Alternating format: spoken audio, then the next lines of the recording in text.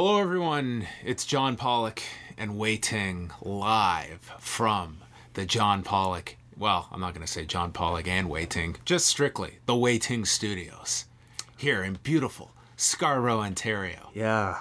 12:13 in the morning. I thought you were going to give up my address. Jesus. Well, I was glad I checked last week because I had your address wrong and you had to correct me. Imagine getting a knock on the door at 12 a.m. from a man looking to record a wrestling podcast. Oh, like, hey, wait a minute. Are you John Pollock? Yeah, right. I'm sorry, man. I'm so sorry what happened there.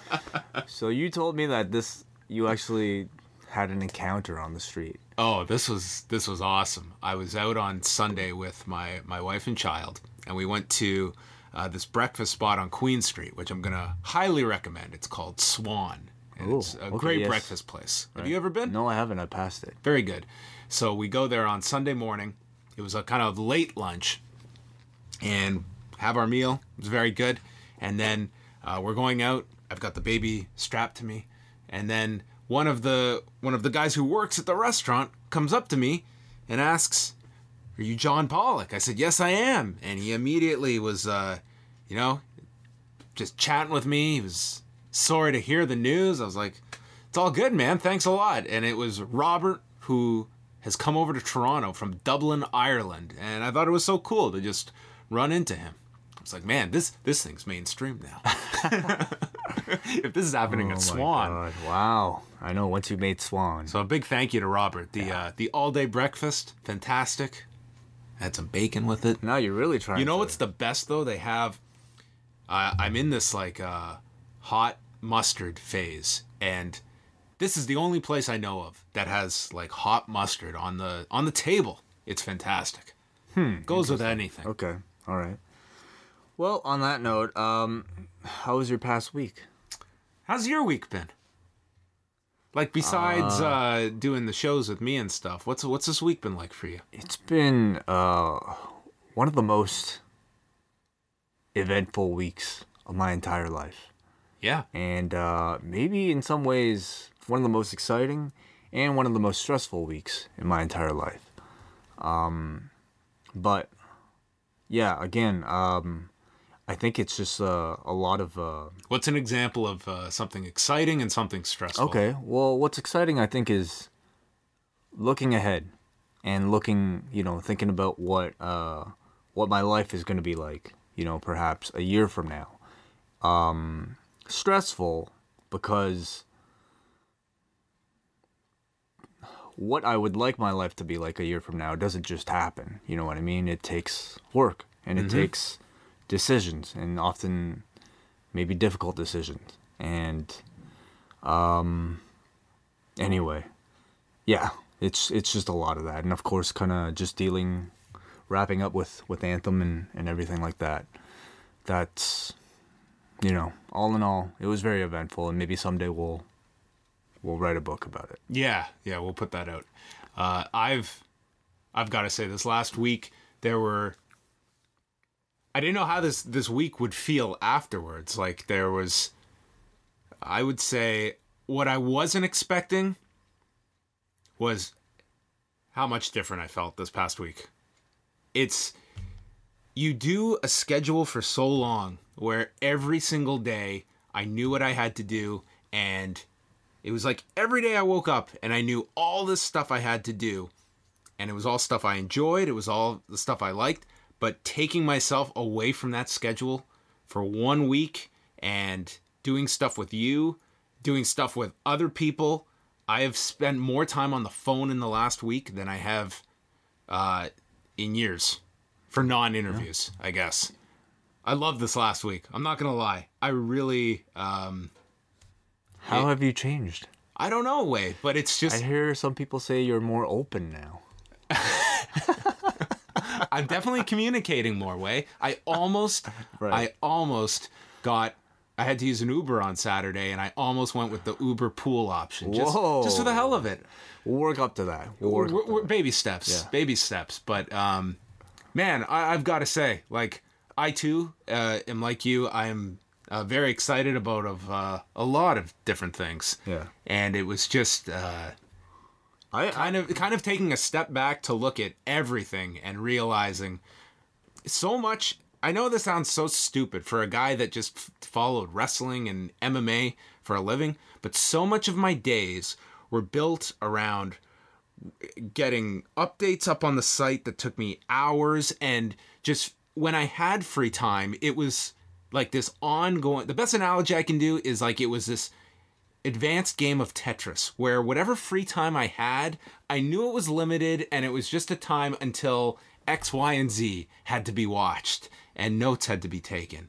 And not to say, I think I was busier last week than typical weeks, but it was all new stuff. It was things I have no clue about in the morning, that by the evening I was so well versed in some of the things. You and I have spoken on the phone more this week, Way.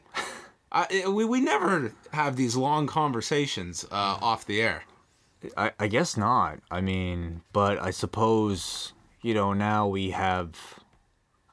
We both have like a common goal, that we're striving towards.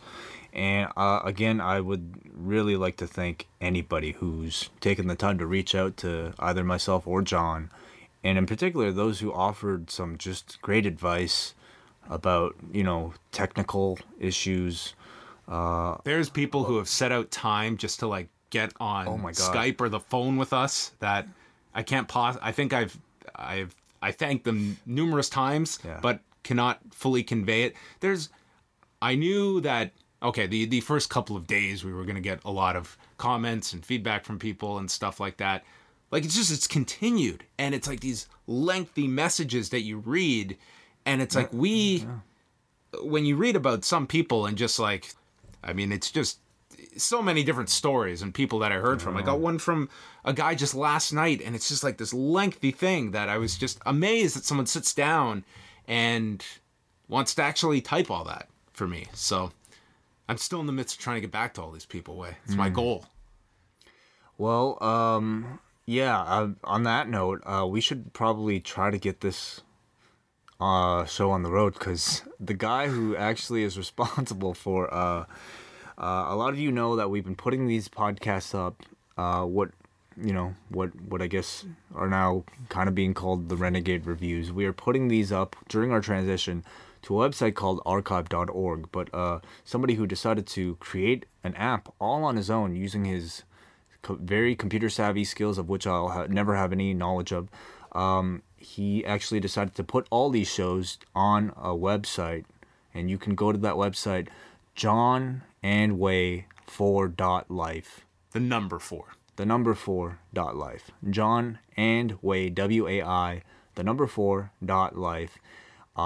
That gentleman, Robert, is actually waiting for us to finish this show. He's staying up. It's like, it'll probably be like at least 3 a.m. before we even finish guilty. This thing. Because the coding is relatively complicated, that you and I can't really upload the show ourselves. So he's volunteered to stay up. So, I mean, it's like people, not getting paid, like sacrificing like that for us. That is just really incredible. So everybody thank him. And you're all going to get free copies of the book, I promise. Because that particular story, it's like there's been dozens of like examples that me and Way have encountered like that. So many people offering help that we can't even like really accept, but like, nonetheless, so many people are just being so generous. So thank you. Well, we've got a lot to talk about. We're going to go through Raw. We're also going to go through the New Japan Power Struggle card from this past weekend. We're going to chat about some big news coming out of that. But quickly, do you want to say, did you see UFC 217? Yes. Okay. Do you want to chat about that later? Or do you want to just get into Raw? Let's chat later. Okay. So let's get into Raw. We know what everyone is here for first. Manchester, England. So we were on a slight delay, and there was a lot of anger, Way, because the WWE promoted the fact that there was a title change on the show. They gave out spoilers for their own show. Really? They did. They just said title change? They sent out, I didn't see the exact message, but they sent it out, I guess, to people who have the app. And they were pushing the fact that there was title change to, I guess, entice people to watch Raw. Huh. Well, do you think it worked? We'll find out on Tuesday when the numbers come in. I know how you feel about spoilers. Do you think that Are you upset by this? No. You think this was not fair at all. play? It happened. The people on the app should know about it. It's weird that it comes from the company, but I mean, there was a strategy. They felt that by giving away the result, people are going to tune in. So, and they're probably not wrong. I don't think it's actually a bad strategy, to be quite honest. I think that there are still people that would maybe want to stick around and see this. And they had a big angle at the end of the show, so we'll get into all of that. At the start of the show, there was a scrolling message for the 26 victims of the attack in the Sutherland Springs, Texas attacks. And then we went into Raw itself with a recap of Braun Strowman's return last week, attacking the Miz Taraj. And that's how we start the show. Miz Taraj is in the ring, and Miz cuts a promo on Baron Corbin after he referred to Miz's unborn child. He says this isn't the Indies. He's a pitcher throwing 110 miles per hour, and Baron better be ready to step up to the plate. What have you thought thus far of how they have built up the champion versus champion matches so far when you don't have the opposite side on each other's show? Miz and Corbin are relying on promos such as this. Miz is a very good promo. Is it working, though? And Baron's around, too. I just don't want to sound like a broken record, but like what's happening now is exactly what I was afraid of when they announced these interbrand matches. You're getting these very disjointed builds where you're only getting monologues, and not even monologues being the focus of their actual shows. It's here, and also, in Corbin's case, they're just they're just a few lines at the beginning of their actual program. That's usually with somebody else on their actual brand. So how it comes across to me is like, it doesn't feel like this is what The Miz is building towards. You know what I mean? It feels like he's almost pushing just a house show that's kind of a throwaway match that is a champion versus champion match. So he continues to call Baron the bathroom break of SmackDown Live, and he's the whole show on Raw. Curtis Axel selling the effects of last week's attack with a neck brace. And then he introduces his guest, Kurt Angle, who comes out, and they replay Stephanie's threatening to fire Angle if they don't win at Survivor Series. Angle says he isn't going anywhere. Raw is the longest running weekly episodic show in history if you didn't grow up in Portland or on Saturday Night Wrestling at 6:05. But other than that, sure. SmackDown has had a good run for 18 years, he says, but it's the B show. And then Miz replays the SmackDown Invasion attack. They also aired Kane's attack on Daniel Bryan, and Miz accuses Kurt of being behind it all. And Angle vehemently denies this, says he has nothing but respect for Bryan. And he demands an apology from Angle for Curtis Axel's injury. So Angle gets all pissed, and Miz asks that if you weren't behind Strowman's attack last week, why did you add him to the Survivor Series team the next day? And Angle says he wanted Strowman on the team, and he's a great negotiator, and Strowman was able to convince him to make a match with Strowman versus The Miz for later tonight. So we set that in motion.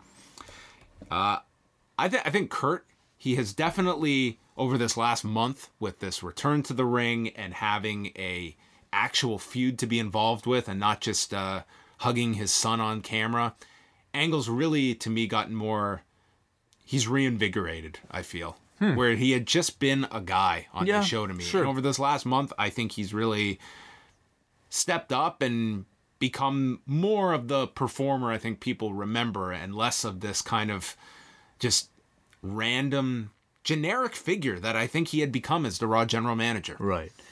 He's got a purpose on the show. Yeah, it feels like his character now, you can actually settle something with the character rather than just having another kind of generic figure. I thought The Miz was really good here. Again, leading these types of segments.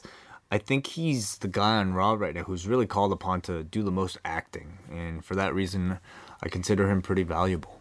Can I have this water? That's for you. Oh, yeah. Man, what a host. Yeah, of course.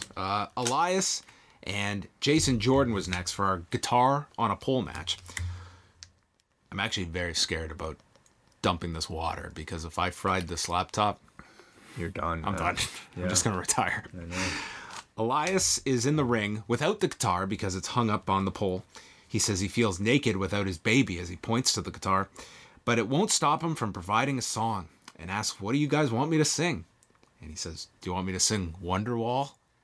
I so wanted an Oasis cover here from Elias. From Manchester.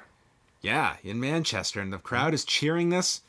But then he says he wrote an original song, takes a shot at Noel Gallagher and says, Manchester, man, I despise this place. The children here are future losers and the parents a disgrace. And then he's interrupted by Jason Jordan. What did you think of his a cappella version? Well, yeah, I mean, terrible, so good. Perfect. Jordan interrupted. This crowd hated Jason Jordan on this show. Yeah. We had the guitar on a pole match. They went through a commercial break. Elias is the one that grabs the guitar, but this was not who grabs the guitar first. It's who uses the guitar on his opponent. So Jordan grabs the guitar away and is booed for this. He chases Elias on the floor and gets stomped down. He comes back with a belly-to-belly, takes the guitar, breaks it over the back of Elias, so he wins the match, gets booed by the audience as Booker calls him Daddy's little boy. Yeah. Booker continuing to throw shade at Jason Jordan. And, crowd actually booed Jason Jordan as he grabbed the guitar. And, they loved Elias here. I feel like Jordan he's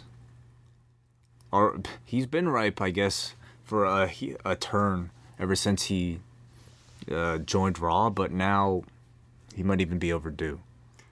I think you could go many different ways we'll get into his involvement in the Survivor Series after. Booker at one point also compared Jason Jordan to Eric Watts.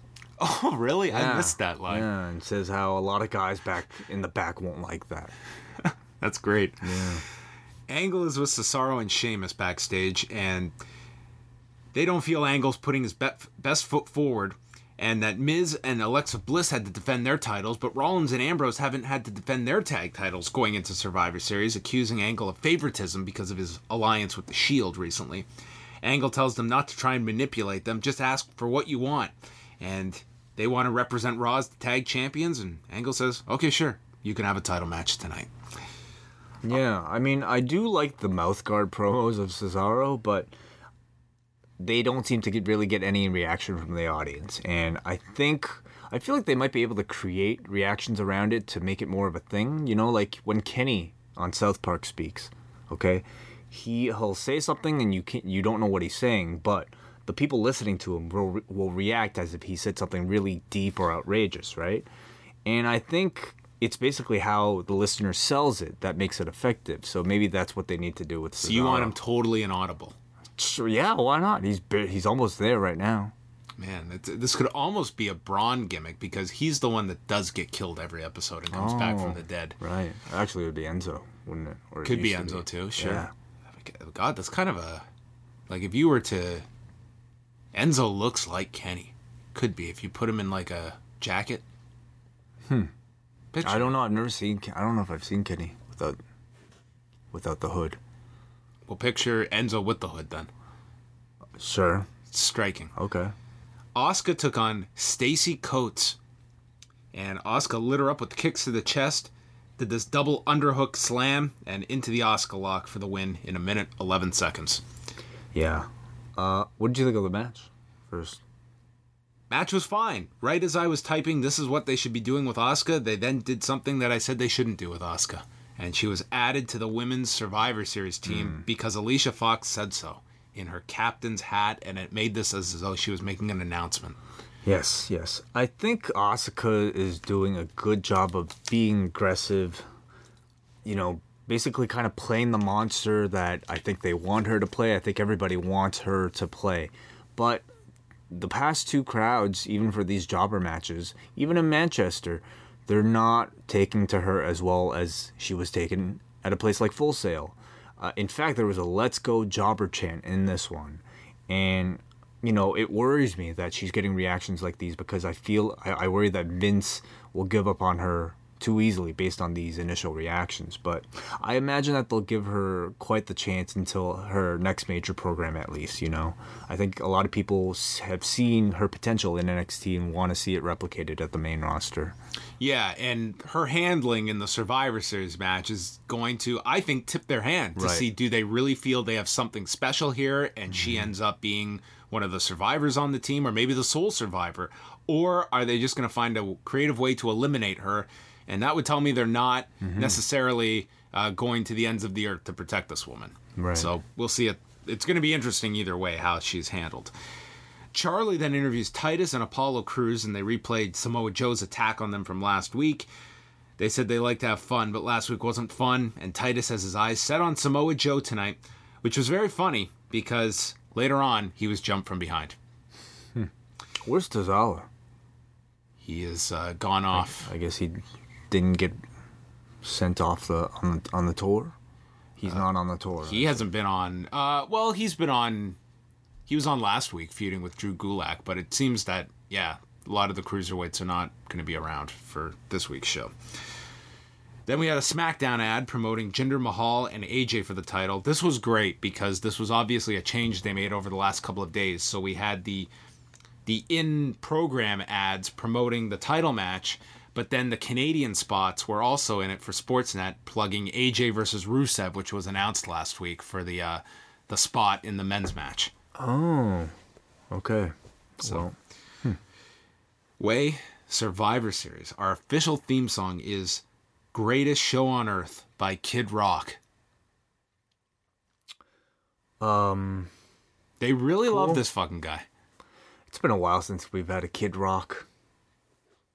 Not long enough would be my retort. What a shift from last year's Survivor Series in Toronto, which had The Weeknd. Yeah, wow. Kid Rock, I mean, he's in the news, right? He's relevant. He's going to run for president. Great. That's wonderful. Yeah. Maybe The Weeknd will run for prime minister. Titus and Apollo come out, and they get jumped from behind by Joe, who applies the Coquina Clutch and kills Titus. And that was it. That was all for Titus and Apollo for tonight. And he just storms to the ring. The whole crowd's chanting Joe. They love this guy. And he says, it doesn't matter if you're as big and powerful as Titus or as athletic as Cruz. If you stand in my way, I'll put you down and ask for anyone to prove him wrong. Great reaction. This guy's awesome. Yeah, great reaction for Joe. His intensity is just awesome. And perhaps it's, this is the type of booking that maybe they're seeking for somebody like an Asuka, sudden, shocking, just almost heelish, really.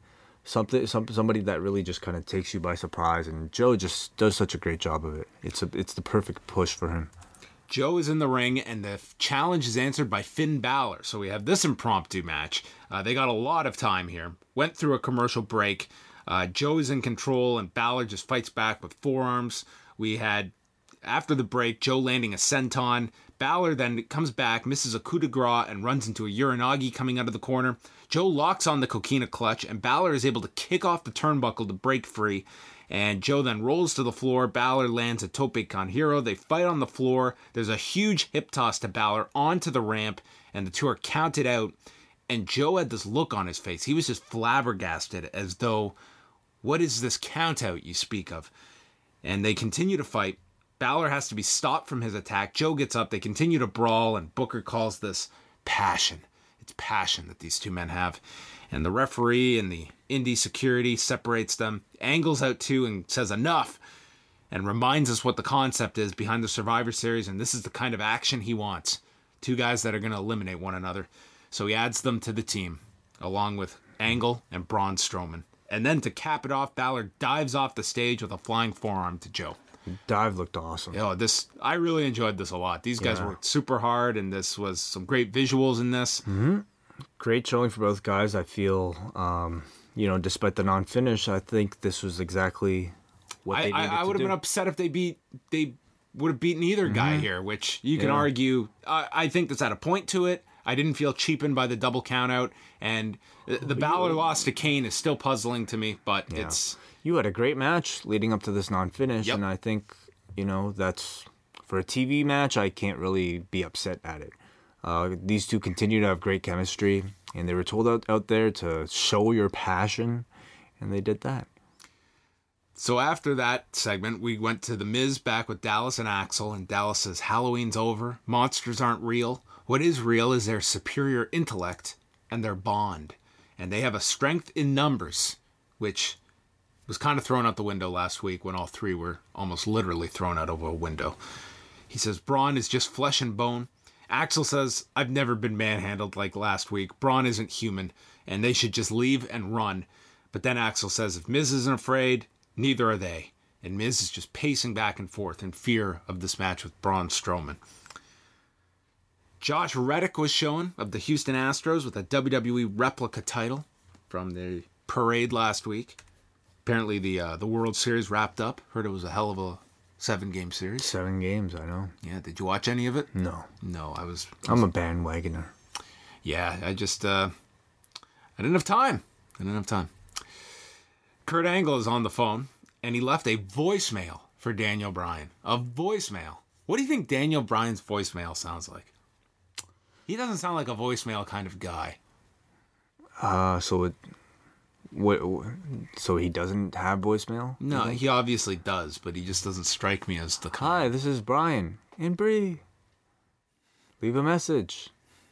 Like, I imagine him doing something cute like that, you know? I've always thought a really creative voicemail would be where you're right about to say the F word, but then it beeps. Oh, okay, not bad. How would you leave a voice message, or else you can suck my beep, and then you leave a voicemail.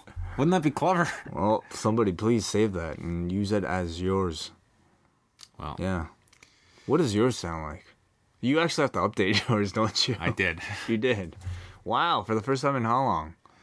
Should I try it now? I didn't even... Okay, fine. Okay, I'm going to call it. I didn't even know about my voicemail till you got it and told me I had to change it. Yeah, because you ID'd yourself as producer for... Waiting. Decline. Let's hear it. Oh shit, I fucked up. Okay. Yeah, it's gonna be on your phone, not mine. I'm so dumb. Jesus. I thought it would be on your phone. Okay. We'll put it on speaker. One more time. Here we go. Oh my god.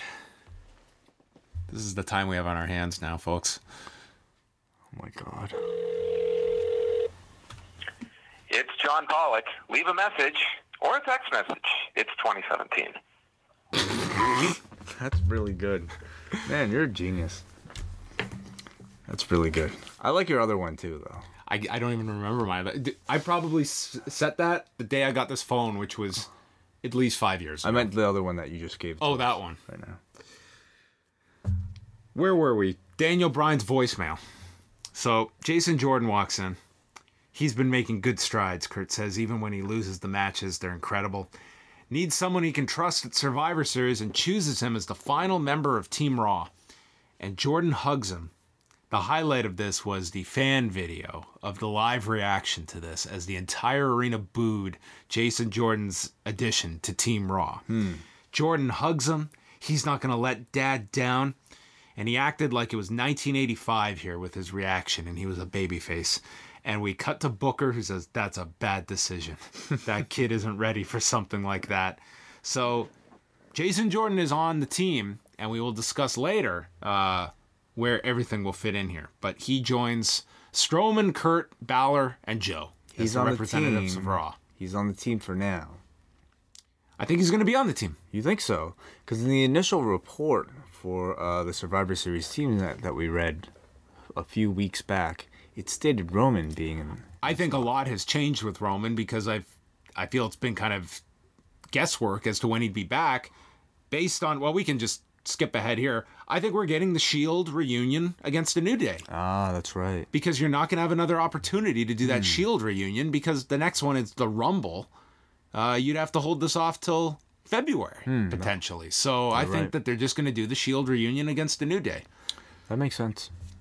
After tonight, it did. So then they have a graphic with the men's teams from both Raw and SmackDown. One mystery figure from SmackDown, which based on the cutout looks to be Zack Ryder with the spiked hair. The women's team, they have Fox, Asuka, and Jax with 2 remaining slots against Becky, Charlotte, Tamina, Naomi, and Carmella. Mike roams with Bayley and Sasha Banks, and Bayley says that Fox is different, but not different enough to not include them. Huh? Bayley says that she'll only be handing out hugs of consolation after they beat Team SmackDown. And Sasha, to your point, tried to sell this really... The listener tried to sell this really effectively as Bayley tried to talk crap here. Sasha says that Alicia better add them to the team. Bayley says that Alicia is blinded by the new toys, Nia Jax and Asuka, and no one shines brighter than them on the big stage, which is the most debatable line ever uttered during a promo in 2017. No one shines brighter than Bayley the Failure. Failey. That's been her gimmick for 2017 on the big stage, especially in her hometown. So Alicia and Nia took on Bayley and Sasha. The crowd immediately is singing for Bayley. Bayley should have been going and personally thanking every single fan that came to the Manchester Arena on Monday because they tried to lift this woman up to where she was 2 years ago. So Jax catches Sasha on the top rope with a crossbody. Banks then attempts a roll-up, gets stomped. The announcers bring up how Corey's a free agent. He doesn't have a team for Survivor Series. And they discuss SmackDown being perceived as the B team. And Booker says, well, it's always been that way. Which is a funny story because when Batista was drafted over to SmackDown, he did an interview in the UK. Interesting location here. Calling SmackDown the B team that he's just been drafted to. And this upset the entire SmackDown locker room. And it culminated with a commercial shoot for the SummerSlam ad. And it was Booker who, on behalf of the team, got into a fight with Batista and from all accounts was the victor that night. And it was all over a comment about being the B team. And all these years later, Booker's like, yeah, you know, common assumption of SmackDown, the B show. After the break, they're beating down on Bayley. Fox kicks at her back. Then we get the hot tag to Sasha, tilt-a-whirl head scissors, double knees from the corner. Bayley's in with a sleeper to Jax, dumps her over to the top to the floor, and it ends with Fox going for a roll-up. Banks is out, applies the Banks statement, and Alicia instantly taps. And then Alicia gets on the mic and says that she needs them on her team, and she wants them on her team. And Sasha nods her head over and over to advance this plot point. I think it was only Sasha. Oh, are we to believe Bayley was not part of this? Yeah, she was not invited. Yeah. It was only Sasha that she considered, I guess, worthy enough to join the team this week. Is there anyone left for her to pick? All Bayley and Mickey. I guess that's who she's got to pick from. Yeah, I mean, yeah, that's it. I think. If you're looking at the rankings, I mean, Mickey would be ahead of her, I think. I would say so, yeah. It's such an awkward way to have somebody add somebody else to their team. Like, Alicia is actually showing a lot of humility. Maybe Bayley's just going to beat her next week, and she'll add Bayley. I guess so, yeah. When you don't have so many people in the division anyway, you don't really have that much choice, right? Alexa's taken up. Like, really, only one person is not going to end up on this team. Yeah, this is like when you had to pick your team in baseball, and you're down to like the two worst players, and it's like, all right, well, we can go with the 38-year-old or Bayley. Can we bring Emma back? That's what they want. Can we just get she's on her 90-day no compete. Can we just utilize her this Sunday? I mean, it's whatever. Like, I feel for this writing staff trying to write the weeks leading up to how these teams are formed. Because there's really, like, how do you really explain it, realistically? I guess there's always a creative way to do it, but it just seems like, to me, the pay-per-view is just a real handcuff for trying to bond all these people onto one team that are supposed to have animosity throughout the actual weeks leading up to the pay-per-view. Yeah, it's the teammates that can't all get along that we will... Well, it's one more week. The Miz and Braun Strowman was our, I guess, in the new main event slot of 10 o'clock, although we had a legitimate main event and a main event angle to close the third hour. Miz is just trying to avoid Strowman at the beginning. Braun yelled, "You didn't learn your lesson last week. Punk at Dallas and Axel. Braun takes out Dallas with a right hand, grabs Axel, tosses him into the barricade. He's dead. Michael Cole is losing his mind calling this. He is just so excited at Braun murdering guys. Mm-hmm. He tosses the Miztourage over the top rope, and then Kane's music plays. He moved at a snail's pace down the ramp. This guy is running for mayor, and he's taking time out. It's one thing to go to Indianapolis, Green Bay. This guy went to Manchester, England. Mm-hmm. For this, got into the ring. What was worth it was the two having a stare down and Braun saying, quote, "You threw me in a garbage truck. You can't kill me." And they start fighting. The bell rings after 5:06. Braun stops a chokeslam, lifts Kane and hits a running power slam. Kane sits up. The Miztourage attacks Strowman, and it ends with Strowman power slamming The Miz. Mm-hmm. I mean, you know, if you're Kane, I don't know how many more stories, high-profile stories at least, you're going to get after this, especially if you're going to do the mayor thing. So, if he becomes mayor, he has another decade. Oh, you think so? He could be the GM. Yeah, perhaps. I do think they're doing a very good job of building Braun as this baby face who's out for revenge. He's on a revenge story for people who put him into a trash compactor. I also think they're doing a good job of keeping Kane strong. But poor Miz, you know, the guy is kind of called upon to carry the entire show. He's got a program with a guy that he doesn't see. He won't see until the pay-per-view that he has to try to sell. And then at the end of it all, you just have the guy get laid out. So I imagine still it'll all be served to kind of increase his aggressions towards Kurt Angle. And, you know, when do you think that match will take place? Kurt and Miz? I definitely feel that's the one you go for. Maybe that's a Royal Rumble match. Mm. Yeah. Keeps them both out of the Rumble and is something that you can build onto that show. That I think would be a good... what would you do at Mania for Kurt? Like, would you not save that for Mania? Does it have enough legs? It could if it's done effectively. I don't know.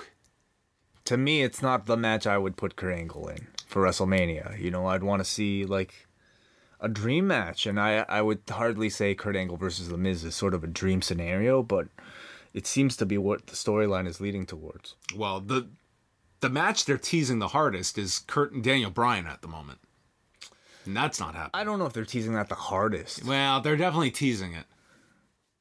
It's coming off. I mean, they're teasing the idea that he was behind the attack on Bryan. Bryan's not answering his phone. We'll have to see how Daniel Bryan reacts to the voicemail. If he checks his voicemail, he might be a guy who who lets that inbox get full.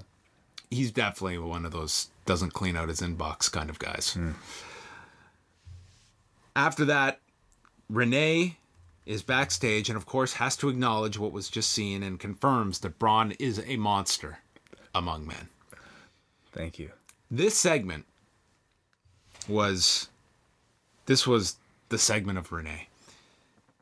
She welcomes in Rollins and Ambrose, and Dean explains that they defend their titles from Tokyo to Texarkana, and they're going to finish business tonight and then go out for some fish and chips and pints, which if you watch Table for Three, you realize Ambrose is a big chip guy.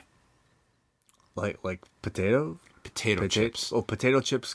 Okay, so chips and... Different form of chips, I understand where they are. Yeah. But this guy eats chips with everything. He will make... He's one of those weird-ass guys that makes sandwiches with, like, chips inside of it. That sounds good to me. Oh. When I was a kid, I would always put French fries, the other chip, in my McChickens. I would order a McChicken, and then I would make a new layer with French fries, starting from the smallest fry at the edge of on top of the chicken. Was this time consuming?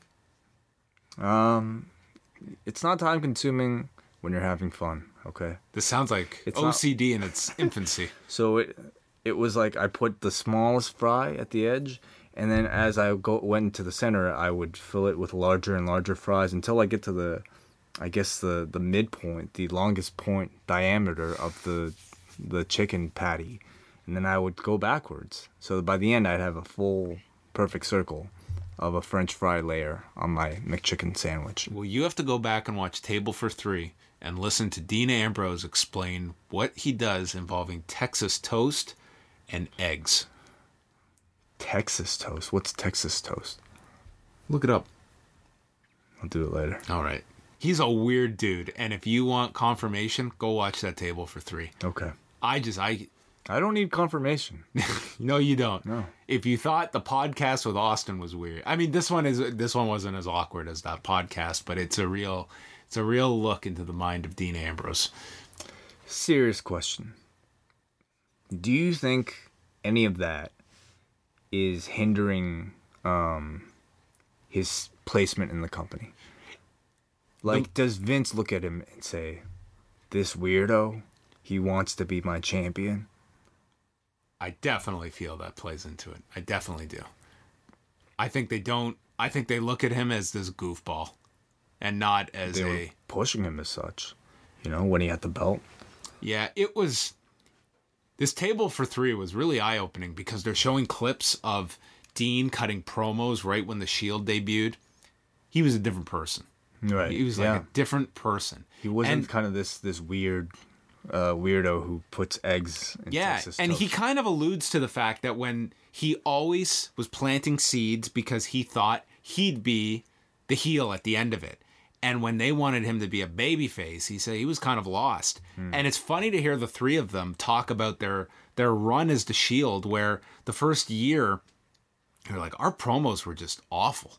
Like, they talked about, the backstage with the camera. They're overly scripted, yes. Yeah, they weren't a fan of it. Yeah. They just felt they were given nothing. Like, there was nothing about their characters they knew about. They just repeated words about injustice. Well, they had no characters at that point. But they were over as fuck at that time. I would definitely not look at them, their promos or anything as a hindrance, because they worked. They worked very well. But anyway, it was an interesting show that I happened to catch over the last week. So, the promo continues, and Rollins says that when they're done with Team Blue, they're going to be Team Black and Blue. And purple and yellow. And purple and yellow. Mm-hmm. They call Cesaro and Sheamus two of the most uncool dudes on the planet. They do bad interviews. They smell. No one wants them to win. And then Rollins cocks his fist and says, "This has always been the bar." And they fisted. They walked off. And then Renee stuck her fist out. And that ended the segment. And she was like laughing. Mm-hmm. Yeah. Yeah. Yeah. This is like a weird comedy bit for Renee in her usually non-involved role in these segments. I mean, my assumption was that she plays somebody. They don't really acknowledge that she's married to Dean, but like, I think there are hints there for people who know, and I think she kind of is playing somebody who has a real crush, huge crush on Dean. Or what if it turns out she has the crush on Seth? That's what the feud needs. Fascinating. And this time it's, Renee takes the chair. Who will she fist? Which one will she fist? We don't know. The many questions that come out of an episode of Raw. Enzo comes out for a segment that was quite something. He says he is grateful for those that chant his name around the world, that take photos of him, they sing for him. He tells the audience to shut up. He can't avoid the press and the cameras, and he can't avoid the question, what is next for the Cruiserweight champion? Him and I both. Yeah. And he repeatedly tells the fans to shut up, and he goes on this rambling story about this little kid, and he acts out the questions of the little kid, and God, I'm not going to recap this. This was just, it was designed to be awful, it was designed to just be this. It was so weird. It was like part of me appreciated the fact that this guy was trying to cut a good bad promo. I don't know if it was good. Well, Good in what? In the way that he was still delivering lines, but trying to deliver them well without them resonating and getting a babyface reaction. and just overall being obnoxious. He went like 5 minutes here. Yeah. Corey's telling them to give him the hook. Booker's saying, shut this down. I'm sure they just let him go too. Like He just went and went Yeah. and went and went. And if you want the audience to hate this guy, and he's a great talker, they have found a way for the audience to hate this guy talking. if you want to, purposefully manufacture go away X-Pac heat, he was very successful in doing so. That they did. Yeah. So then they are final. This was all designed to get a pop for Kalisto to finally interrupt him. It really didn't pop the audience that much. But Kurt Angle came out and announced Pete Dunne, the Bruiserweight, versus the Cruiserweight. Before Kurt Angle came out, They played his music. they played Pete Dunne's music, so they Yes. gave away the pop, and then you had Kurt come out, which kind of awkwardly stifled the reaction, and then, like at that point, there's no point in Could you Kurt imagine if announcing Pete Dunne. Pete Dunne's music played, Kurt comes out, and that was his son? If Pete Dunne was Kurt Angle's son, More plausible.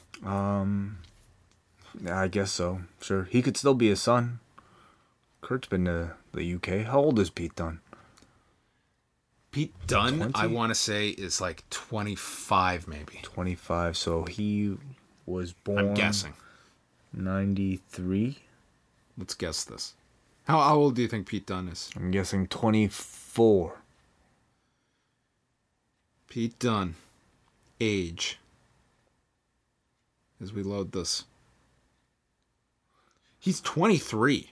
Wow. So he was born November 9th, 1993. 23. Well, it's almost his birthday coming up in 2 days. 2 more days. He's going to be 24. Damn. Live and at pop. All right. So Pete Dunne, his WWE Raw debut. His Raw debut with Kalisto seated at ringside. Yeah. This is very strange to have Pete Dunne. First of all, he's in this babyface position against Enzo. Enzo yells he's in his ring, and Dunne drops him with a forearm. The crowd's chanting Bruiserweight. Enzo gets dropped on the edge of the apron, takes out the knee of Dunne, and is in control for a while, kicks him in the ribs. And then Enzo uses the ropes for leverage. Kalisto alerts the referee. Enzo calls him a snitch. Dunne nails him from behind and hits the bitter end to win in 3 minutes and 41 seconds. And Pete Dunne is the new Cruiserweight champion. No, he's not. No, he's not. This made no sense. Well, they've done this before. This to me reeked of like using a guy on the main show and having no idea of who this guy even is. They do it for the pop, Maybe, I mean, they've done it with Charlotte before she made her real debut. They did it with Sami Zayn before she made her real debut. At least done one. I mean, there's that. Yeah, argument. that was what I was afraid. I mean, afraid of. Charlotte with Natalia that time, right before the Takeover show. Even Sami Zayn. Yeah. Like I was afraid. I thought for sure they were gonna have Beat him in England. Enzo go over Pete Dunne. Yeah. In England, but I'm glad to see Enzo lose. But does any of it really help? Like, it just further kills the legitimacy of that belt, to have your champion. Maybe Dunne's going to be added to the match. I don't think so. I think he's just going to go right back to I don't know, doing indies. Can you imagine if they just put the title on the line and Enzo won the UK title here for the Manchester fans? And then on 205 kid. Live, he has a celebration in the UK on Tuesday night. By the way, 205 Live, they announced, will be an all UK championship. It's going to be all the UK guys. Yeah, awesome. I might actually watch this week. Oh, wow. Well, that's a special occasion. It's probably going to be an awesome crowd. It's going to probably be the best crowd reaction for any 205 Live ever. You think so? Because they'll still do it after SmackDown. Won't Yeah, they? but you have your guys in there. I mean, I think it's going to be better. I'm not going to say it's going to be like we don't know the type of audiences. I will agree with you. But let's say even in Canada, they did like an all Canadian, like they had a bunch of Canadian indie guys stick around for following the end of SmackDown. I don't necessarily think you'll get a ton of people sticking. I think you're going to. I think that the audience is going to be pretty into these guys. Right. Listen to how they work for Pete Dunne on this. You're going to have a whole hour of this. So. I think they'll be into it. I think so too. Now we go to a video of Lesnar and Mahal. They announced Lesnar will be on Raw next week in Atlanta, and Jinder taking on AJ Styles for the WWE title Tuesday night in Manchester. Charlie interviews Alexa Bliss, who calls Natalya an eccentric cat lady. Charlie then says that Alexa did run away when the SmackDown women showed up, and Alexa says she's going to run circles around Natalya, just like she did when she was on SmackDown, when Natalya was never champion. But she was a 2-time champion there, a 2-time champion on Raw. This all happened within the last year. And then asks Charlie, what is 2 plus 2? She says 4. She says, no, it's 1. As in there is only one goddess. I guess this is to mean the 2 title reigns on each show equal 1 goddess. Who came up with this line? Somebody put pen to paper and just kept writing, free flow. And 2 plus 2 equals goddess. Yeah, somehow ended up here. Sometimes you do that, right? You just you draw a photo starting with a line, you don't know what's going to end up, and you create an elephant or something. And I imagine that's how this promo was written.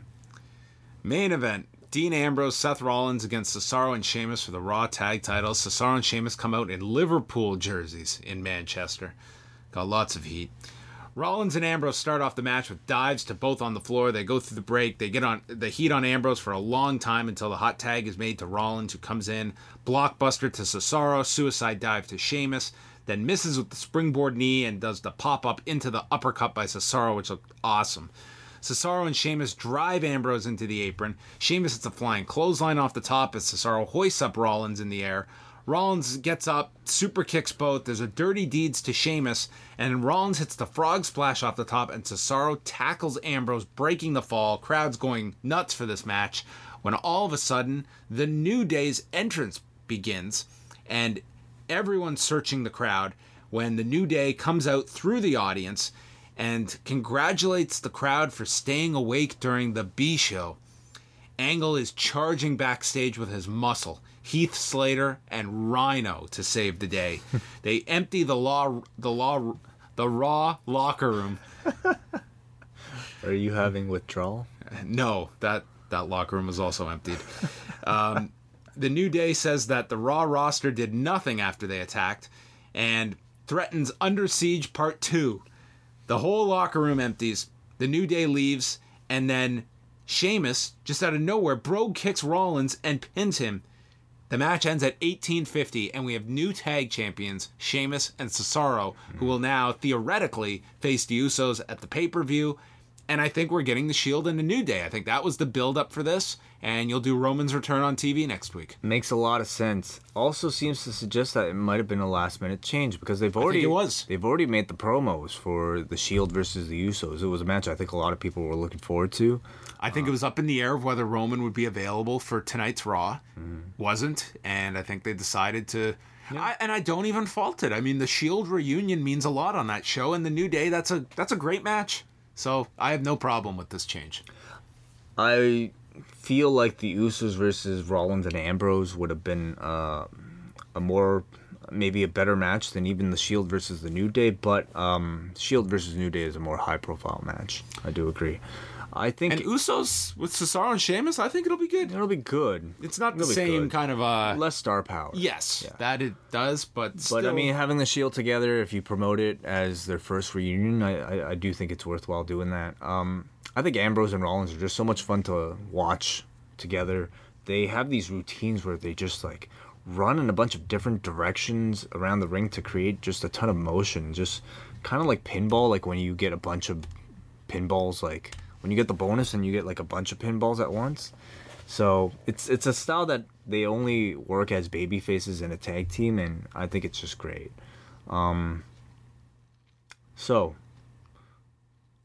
what do you think of the the tease of their Under Siege invasion.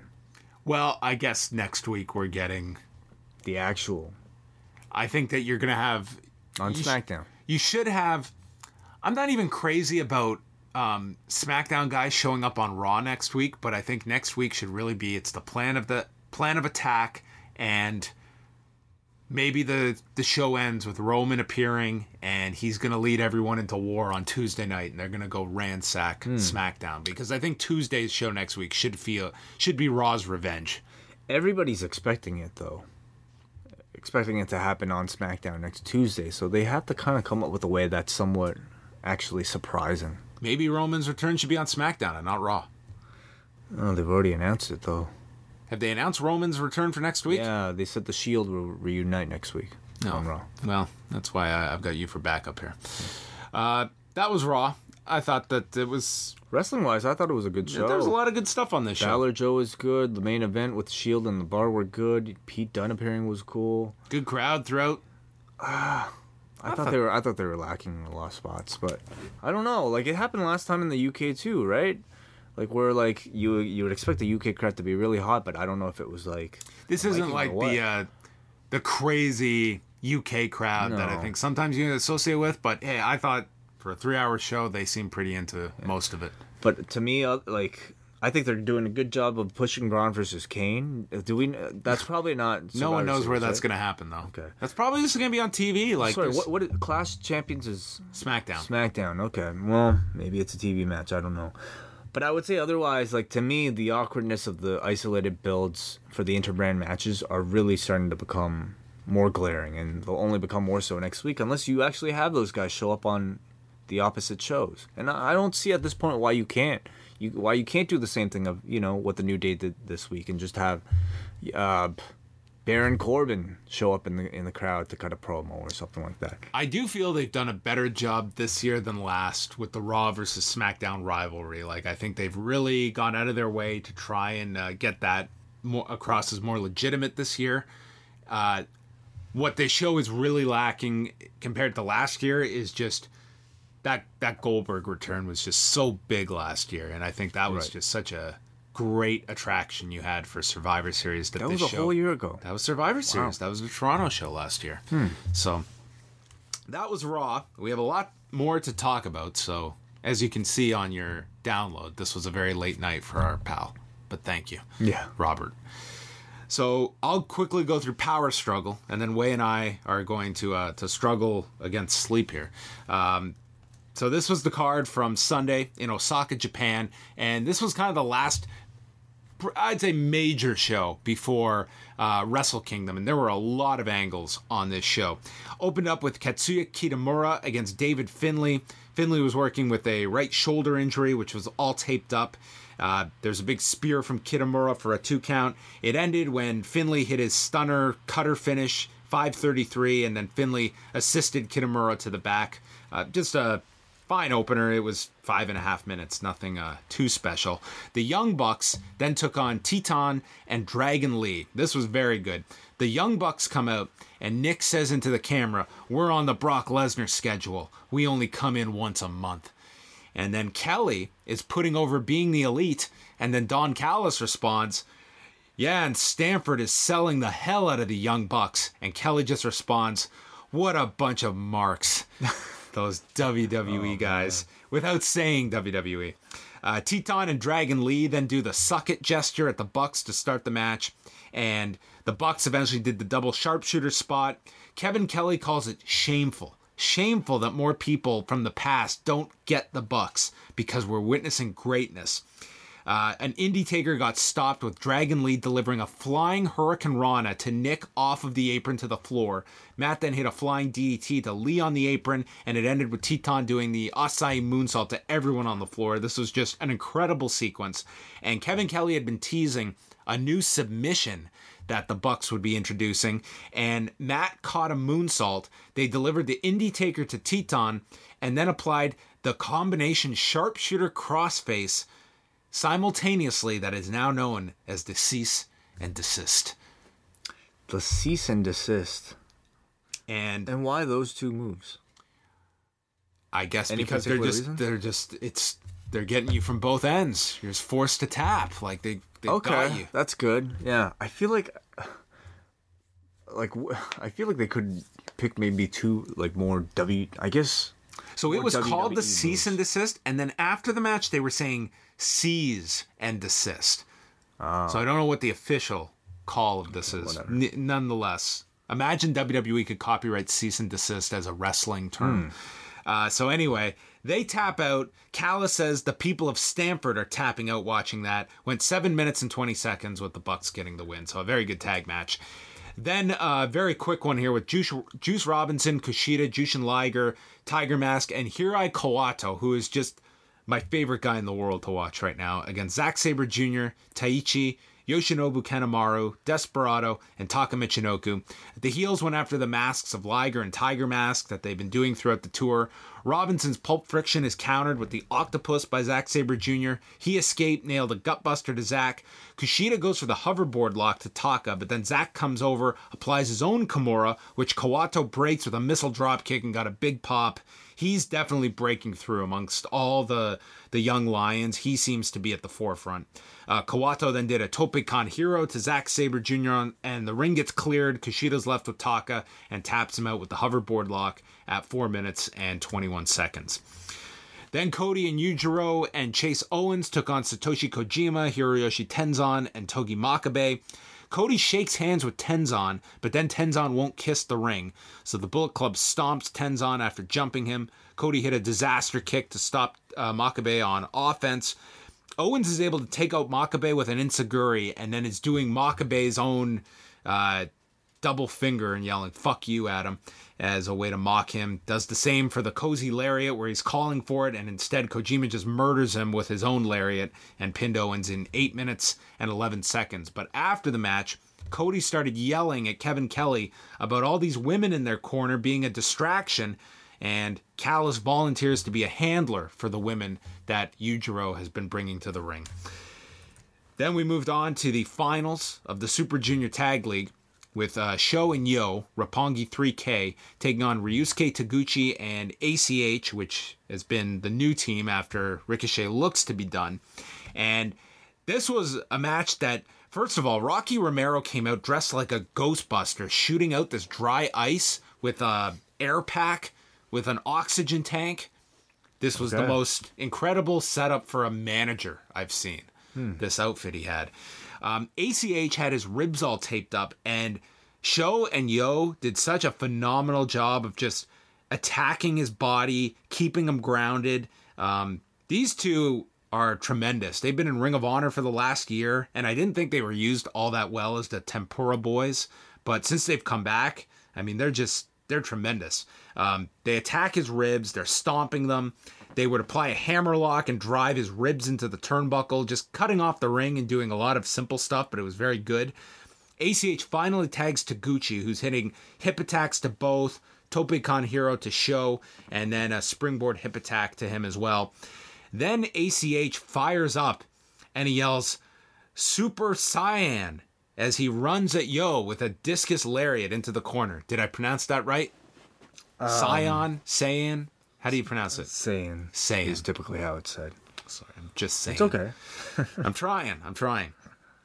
Sho and Yo then double team. They set up for their finish. Taguchi ran interference. There's a Bomaye by Taguchi to Yo, and then a Dodon.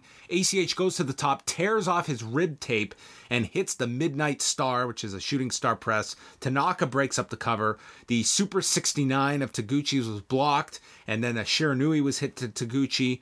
Rolling Germans by Tanaka to Taguchi, and finally they hit the 3K on Taguchi, which is kind of like a 3D, but an inverted version. And then ACH blocks the same move, hit a back cracker to ACH, running drop kick, and they finished the 3K, pinning ACH 15:53. This was a fantastic tag match, I thought, involving all four. And Taguchi was great in this match, but Sho Tanaka and Yohei Komatsu have been incredible, I think, since they've been brought back over the last month. Then we moved on to Kazuchika Okada, Hiroki Goto, Yoshihashi, and Tomohiro Ishii and Gedo taking on Tetsuya Naito, Evil Sanada, Hiromu Takahashi, and Bushi. And we pretty much had Okada and Naito peel off together as they are the Tokyo Dome main event. and the crowd just hated Naito throughout this match. Okada and them went out to the ramp, and Naito repeatedly slammed Okada onto the ramp to just enormous boos each time he did this from Osaka. Yoshihashi then worked over the knee of Sanada. Naito entered. It's a complete heel reaction for him.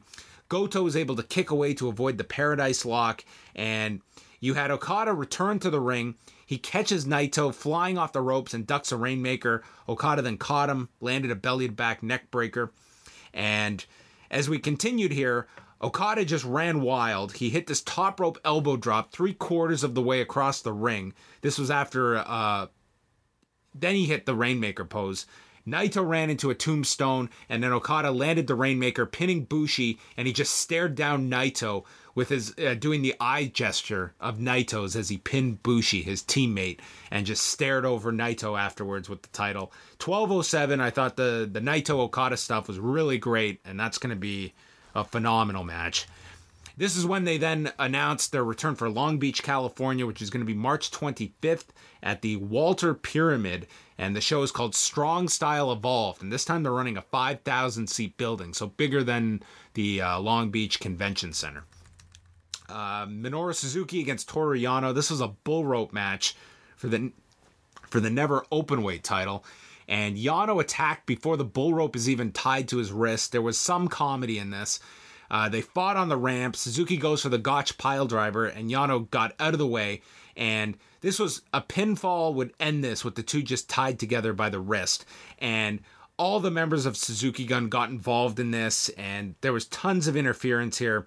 Suzuki gets an armbar applied inside the ring. Yano gets out, and then he gets the rope around Suzuki's throat and starts choking him. This is when Takeshi Iizuka comes down to the ring, and Suzuki attacks Yano with a chair.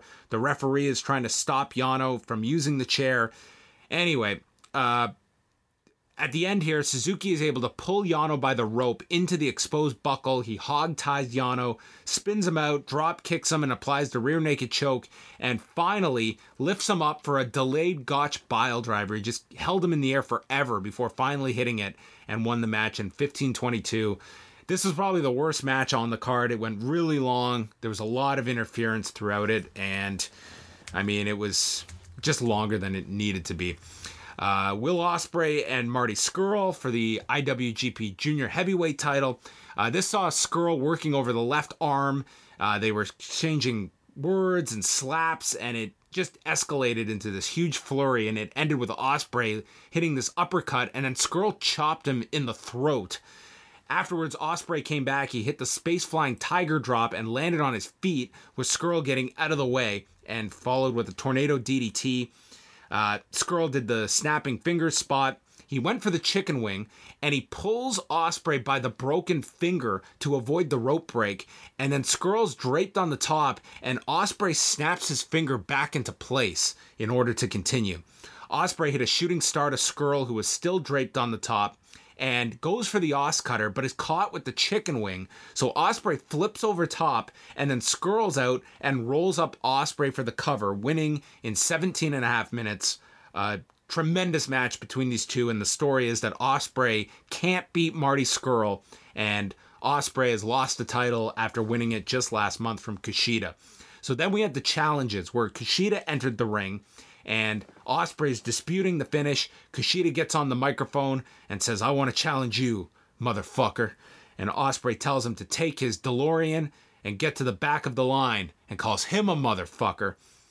Ospreay then makes a challenge to Scurll, and then Hiromu Takahashi comes out, and for the last two major shows, he's gotten into the ring, and he was punched out, and he's gotten knocked out each time. And for this one, he puts on a helmet and his gloves, so to avoid the finger snap and to avoid the knockout punch. So he had these like mitts on and like a catcher's mask on to avoid getting knocked out. Anyway, it ends with Scurll agreeing to face all of them in a rare fatal four-way match for Wrestle Kingdom. So that should be pretty great. Second from the top was Kenny Omega and Beretta for the IWGP US title. This was an outstanding match. I would highly recommend. I would recommend the Ospreay Scurll match. I would also recommend this as well. This was a really loaded card. So one of Beretta's I would say maybe his best match in New Japan. This was tremendous. Omega set up a table, put it on top of Beretta, and then did a double foot stomp off the apron to the table. And then he kicked a hole through the table. He lifted the table, and you've got to picture Kenny Omega doing a crazy impression of Jack Nicholson from The Shining as he's staring through the broken table, like the "Here's Johnny" moment. This was just such a great visual, and it looked like it was just awesome. He did the Terminator dive to the floor, and then he started working the lower back of Beretta, who eventually fought back. He did a double underhook into a sit-out pile driver, basically a J-driller for a near fall. Beretta then went for a somersault dive to the floor, misses Omega, and goes through a table that was draped across the barricade. He got in at the count of 19. Omega hit him with 3 straight Snapdragon suplexes, hit the Dr. Wily bomb for a 2 count, then hit him with V-triggers. Beretta was able to catch Omega with this crazy-looking dude buster as he compacted the neck of Omega. Omega kicked out of that, hit a high knee, reverse Rana, a V-trigger, and finally the one-winged angel for the win at 21 minutes and 35 seconds. Just an incredible, incredible match from these two. So Omega then gets on the microphone and he speaks in Japanese, and he's stating no one has the guts to face him. He's beaten everyone. He's cleared out New Japan. There's no one left. And then the lights go out, and we get the countdown, and we get pretty much verbatim of Chris Jericho's entrance video from his first WWF appearance in Chicago. And Chris Jericho appears on the screen. The place goes insane. Kevin Kelly and Don Callis go insane, and he's holding a photo of Kenny Omega. He says that Kenny Omega is a tremendous and dynamic performer, but he isn't the best in the world. He tears up the photo. He says others such as Shawn Michaels, Edge, and CM Punk have claimed to be the best in the world, but they're all gone. He's still here. He's the best in the world, the alpha of this business, and he challenges Omega. Alpha versus Omega, January 4th at Wrestle Kingdom. So let's see who's really the best. Bitch. And Omega is in the ring and accepts as the announcers are going crazy. And this was the big story of Power Struggle Way. Chris Jericho is going to work the Tokyo Dome January 4th. Was not under contract any longer with WWE, was free to do this. And this is going to be a huge match. Huge match internationally.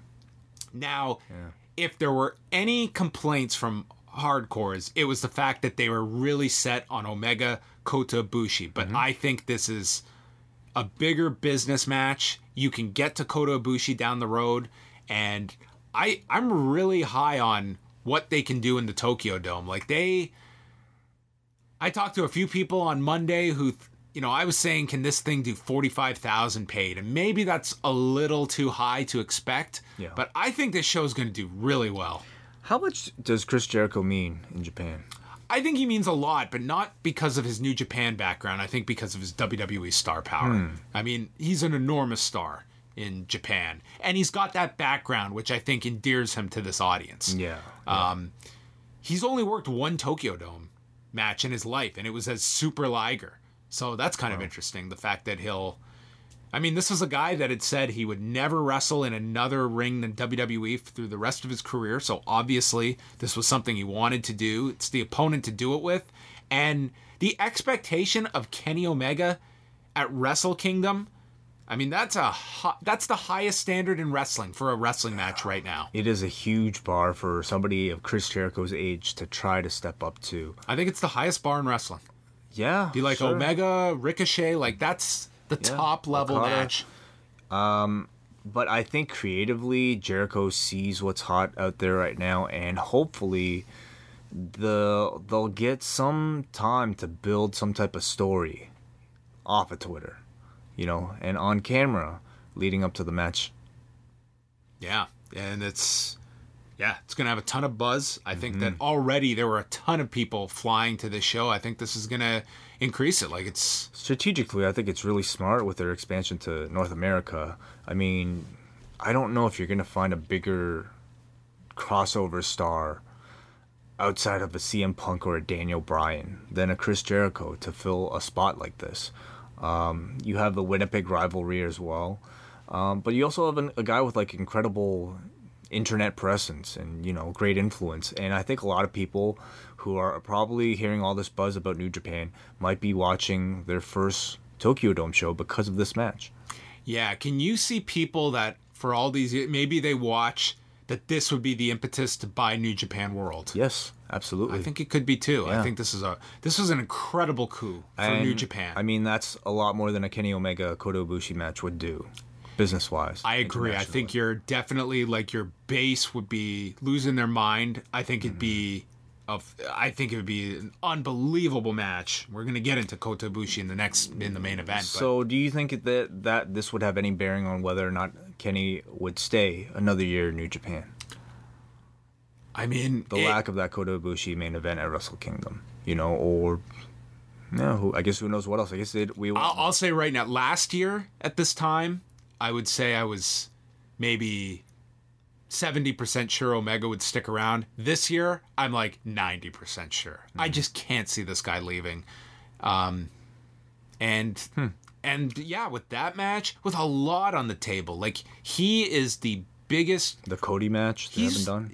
Outside of, like, he's one of the biggest draws, period, in the industry at this point, where you can go to Ring of Honor. Oh my God, he's got the Cody match. He's got another with Okada if he wanted. Yep. All these matches. Yeah. I mean, there's, you know, you could do another match with Tanahashi down the road. I mean, there's a lot for Omega, and I just think it's a lot on him. Like, I know this guy feels that pressure in these big matches that he has to like, this Beretta match is probably going to get 1% maybe of the matches Omega's had this year in comparison to the Okada one. And this was like an incredible match. This is an incredible match that him and Trent Beretta had. It's really interesting to see what effects somebody on the caliber of a Jericho going to New Japan has on other people in North America that aren't necessarily tied up in WWE contracts but have the freedom to go ahead. And how many people would ask for a Jericho deal so that they can go back and forth? And do you think that this could be more than a one-off for Jericho? We'll see. I mean, it's a lot of travel. Like, Jericho's a very busy guy in general. I don't think he'll permanently become a New Japan roster member. Who else? You wouldn't want him, though, for every major show or a tour even. Like, this guy to get, if they could get, this reminded me a lot of like Hulk Hogan going to New Japan, where he wasn't under contract. I mean, it wasn't like, you know, he was free to go and he did. And what's another matchup you'd like to see of the roster versus Chris Jericho? For Jericho, there's definitely, I would love to see Okada and Jericho. I think that'd be great. I'd love to see Tanahashi and Jericho. I don't know why this comes to mind. I feel Chris Jericho and Togi Makabe would just be something. Like, there's a ton of fun matches I could come up with in my mind at the moment. I mean, not necessarily that he'd be a junior heavyweight, but him and Kushida, like, you could have a ton of, they're all just fresh matches and matches you never thought of until today. Yeah. That could even be possible. Yeah. Daniel Bryan must be so jealous. Oh, I mean, a year from now, this could be him in that spot. This could totally be him in this spot in a year from now. So that was the big angle on the show.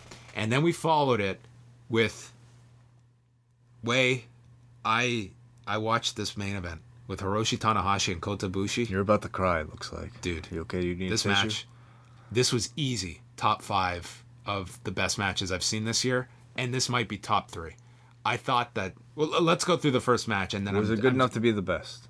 It's not my match of the year. In any, this, I could argue, is as good as any match of the year candidate of the last decade. Okay. That's how good I thought this was. Except this year. This year is crazy. Like, this year is just the year that the number 10 match could probably be a match of the year in other years of the past 10 or 15. The crowd is just going nuts for Tanahashi at the start of this. And the story is that Kota Ibushi has always looked up to Tanahashi, and if he can beat him for the title, he can prove that he belongs in this top mix. And this was set up in the G1 with Ibushi getting his win over Tanahashi in a non-title match in the tournament. So Tanahashi attacks the right knee using a dragon screw, and they explain how Tanahashi's had to adjust his offense and attack this year because of his torn bicep. So they fight on the floor. Ibushi's knee gives out and he collapses to the floor. And his selling, unbelievable. Like this, his selling of the knee was awesome. He gets out of the way, and I would 9 times out of 10 criticize this spot. He goes for a standing moonsault. The way he did it, it was just like Tanahashi messed up timing wise, and he just instinctually went for this go-to move. And as soon as he landed it, the knee gives out and he realizes, fuck, I can't do this. It was just timed so well. Tanahashi went for another seated drop kick, and Ibushi did that leap into the air, coming down with a double foot stomp. Ibushi did hit the golden triangle, and then Tanahashi locked on the Texas cloverleaf, and he's just arching back. Ibushi's able to get out. His bad knee is just continually beaten down by Tanahashi. Tanahashi hits a high fly flow to the floor, and it just looked incredible. Lands a sling blade, climbs to the top, and then gets nailed with a Pele kick. There's a springboard into a super Frankensteiner, but Tanahashi's legs get caught in the ropes, and Ibushi still finished the move, hitting the Frankensteiner. Then Tanahashi blocks the Kamigoye, where he grabs the wrists and goes for the knee to the face. And he does this by crossing Ibushi's arm so he can't deliver the knee. Ibushi then lawn darts Tanahashi into the middle turnbuckle. This spot has got to go. He just drives Tanahashi at this crazy speed. It's like watching a crash test dummy go head first into the corner, and you just see his neck compress. It looked horrendous. Ibushi landed his big power German off the middle rope after teasing it earlier.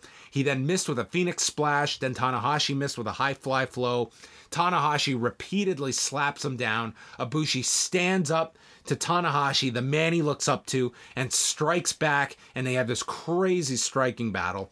Tanahashi slaps the hell out of Ibushi, then kills Tanahashi with a big lariat in response, hit a last ride powerbomb for a 2 count, and then Ibushi lifts him up, the knee gives out, Tanahashi hits 3 twist and shouts, and then Ibushi is up with a head kick. The Kamigoye is sidestepped by Tanahashi, who hits a sling blade, bridging dragon suplex, and then he climbs to the top. The place is erupting as he hits a high fly flow to the back, a regular high fly flow, and pins Ibushi in 29-27. After the match, Ibushi breaks down in tears. Tanahashi comes to console him, and Ibushi just hugs Tanahashi. And Tanahashi addresses Ibushi, he addresses the audience, and then the lights go out. And for months, for at least 2 months, they've been teasing this character Switchblade, and it's revealed to be Jay White. And this video, the production on this was incredible. He walks out, he's all in leather, he confronts Tanahashi, he says he's going to take the title, and then White hits him with the Shell Shock, which was Alex Shelley's old move, which was Jay White's first opponent in New Japan. And he says at Wrestle Kingdom, your kingdom is mine. And that's how the show ended. This match was unbelievable. This was one of the best matches of 2017. I encourage all of you to see it. This was such an incredible show. This is the recap. Your recap alone was like I'm out of breath. 5 I need this stars. water now. Holy shit! Wow. Cool, man. Good show. A lot of news that came out of it. They set up all these angles. They've got 6 matches that are now official. They've also announced Cody and Kota Ibushi. So I guess like they kind of had Omega Ibushi, I guess maybe on the back burner, and that's who Ibushi's now going to face once they finalize Jericho for Omega. So those are among the matches they have set up. And they also did a challenge on the show with the Bucks challenging Sho and Yo with the IWGP Junior Heavyweight Tag Title match. So that's who the Bucks have, Tanaka and Komatsu. That should be excellent. So a lot of great stuff. That Tokyo Dome show is going to be incredible on January 4th. I don't know where I'm going to watch it right now. Love to watch it with Who are you going to watch it with? I'd love to watch it with people. I think that'd be a lot of Really? fun. Yeah. Is there like a party or something that you can go We'll to? see. We'll see where things go. Oh. I don't have to work the next day. So. Maybe in my basement, right here. Wait, this would be a wonderful place to have Japan everyone party. over. We can invite everyone over. Let me ask my dad first. Oh, he'd be invited, of course. Yeah. He'd want to see Jericho and Omega. Yeah, I think so. We've gone super long, but quickly, we don't have to talk about all the fights or anything. UFC 217 was incredible. It was the best UFC of the year. I felt so spoiled. Like, this weekend was awesome. Between Power Struggle and UFC, I was like, this is the greatest. This is the greatest weekend ever. These two shows were incredible. Yeah. First of all, what was your biggest standout of UFC 217? To me, I mean, Those 3 title fights were unreal. for me, each one was better than the last. it had been a long time for me watching a UFC and getting a real holy shit moment, and I hadn't felt that way in a long time, but I did feel it when I saw Rose Namajunas defeat Joanna Jędrzejczyk. I mean, and it happened this was crazy. It ended at 3:03 of the first round, and she trains at the 3:03 training center in Colorado. Like, how did you even grab that? she mentioned in an interview, she was on Ariel Helwani's show today. Jesus. I didn't realize that. Wow. But yeah, I mean, anytime you have a story of somebody who really is not expected at all to win, go out there She was a massive underdog. and defeat, I mean, somebody who had never been beaten before, somebody, close to like an Anderson Silva, Demetrius Johnson level of unbeatability. She was going to tie Ronda Rousey's title defense record if she had won. Yeah, that was remarkable, and I enjoyed that, and I enjoyed all the entire main card. TJ Dillashaw and Cody Garbrandt, I could watch that fight 10 more times. I loved that fight. It was incredible. This card was so great. I got all 3 title fights wrong in my picks, but I didn't care at all. It was such a great card. And then even George and Bisping, like, that was... I don't like George at 185. I think he should definitely be fighting. I don't think welterweight. George likes George at 185. I don't think He just didn't seem like he was like Robert Whittaker will create a lot of problems for that guy. I do not want to see that fight. I don't see George taking that fight. I don't think he should. Like, what? I don't think Tyron Woodley is stylistically a good fight for George, but at least that's a much more logical fight for George. I want to see George at 170. What would you do for George? I would still do the Woodley fight. I don't think you can give him a champion versus champion. I think so. Yeah, I think so too. I think Whittaker is the middleweight champion, and he's the undisputed champion. I don't think George fights at 185 again. Yeah. Just to me, you just know, like, that was against Michael Bisping, and Bisping was winning that fight up until he wasn't. And I think had that fight continued, I think that Bisping would have won that fight. But hey, George, that was an incredible, knocking him down, getting the submission. Like, George, that was an incredible performance in that third round. And he looked great in the first. It's a great one round at 185 pounds, but you could see in the second the limitations he's going to have at middleweight, especially against a killer like Robert Whittaker. That's a lot for a body to handle, though. Going up and down in weight, losing muscle mass. And he was the biggest advocate of that, of not messing around with your weight like that. And he was a tank. Yeah. He was bigger than Bisping in the fight. I suppose you have to at some level. You can't just go in kind of undersized, and he wouldn't have had that power. But I thought Bisping would just... But it's not his optimal weight. No, it's just too much. Like, this guy, he has a perfect weight class for him. And it's 170. So great card. Great weekend of Power Struggle and UFC 217. Is that it for us? Is there anything else? We're going to be back on Wednesday. We're going to be back on Wednesday. Wednesday, yes. Yes, right, with our review of SmackDown, and Tuesday night is the premiere of ESPN's 30 for 30 documentary on Ric Flair. I've had a chance to see the documentary, so I'll have a review of that as well for Wednesday's show. So why don't we just do a quick refresher for those that, well, you've already done a tremendous job finding our show, but where are we at, Wei? Where is... So for the time being, while we are in our transitional phase, a lot of people are asking us about iTunes and whatnot. We are working on that, and I think we'll have something to announce pretty shortly.